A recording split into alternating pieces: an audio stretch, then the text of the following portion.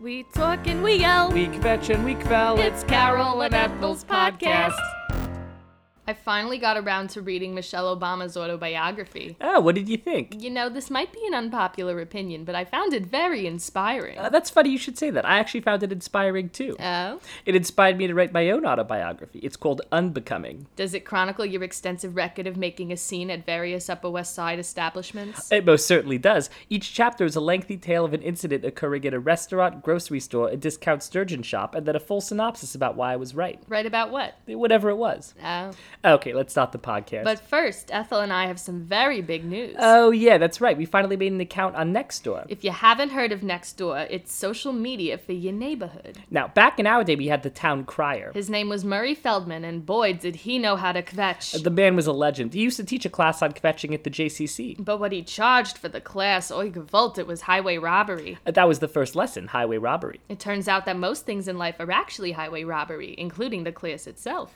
So, did you get your money's worth? Ugh, are you kidding me? I'll take that as a yes. So anyway, once Murray passed, the Upper West Side gossip machine was reduced to a gentle hum, It was complete silence accompanied by about 700 pre-war radiators. heating our apartments with surgical imprecision, From July subway hot to leftover pad thai cold. and nothing in between. And it went on like this for about 25 years. So needless to say, we're very excited about Nextdoor. We've already gotten into several fights. Someone was looking for a nearby ophthalmologist, and, I didn't much care for her tone. She kept going on and on about wanting good bedside manner. So I told her, if you want bedside manner, I strongly recommend Dr. Eisenblock. One time we talked for 3 hours, and by the end, my cataracts had dissolved out of sheer boredom. And Linda H. writes back, THX ...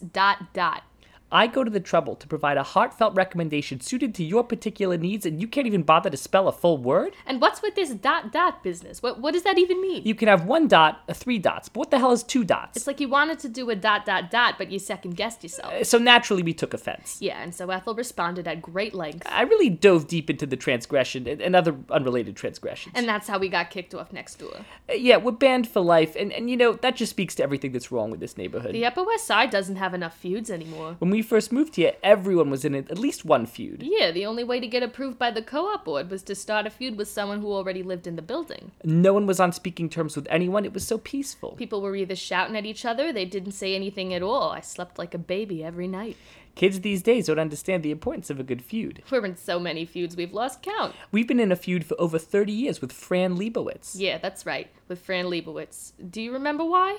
It doesn't ring a bell. Which one is Fran Lebowitz again? She was on that TV show with the accent. No, you're thinking of Fran Drescher. Then which one is Fran Lebowitz?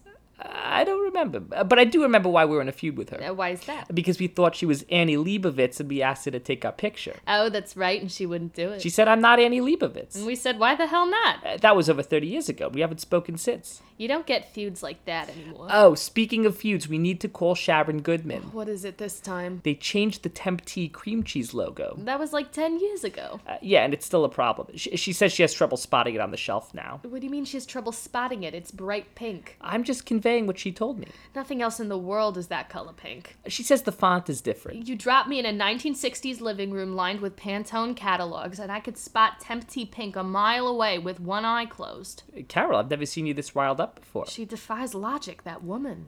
A 1960s living room lined with Pantone catalogs. What about it? That's a good image. Oh, thank you. I was trying to think of things that have lots of colors, and I don't know, it just came together. How about a bag of Skittles? It's not specific enough. No, I mean, do you want a bag of Skittles? I've had these in my purse for 17 years, and I don't think I'm going to eat them. I do like Skittles. They always taste just a bit worse than you thought they would. Keeps you on your toes. Okay, that's all the time we have. Thank you so much. You're very handsome. Follow us on Nextdoor. We made a new account under the name Fran Lebowitz. Yeah, Fran Lebowitz. So when people see it, they'll think, I'm not really sure who she is, but she's definitely in the right place. Oh.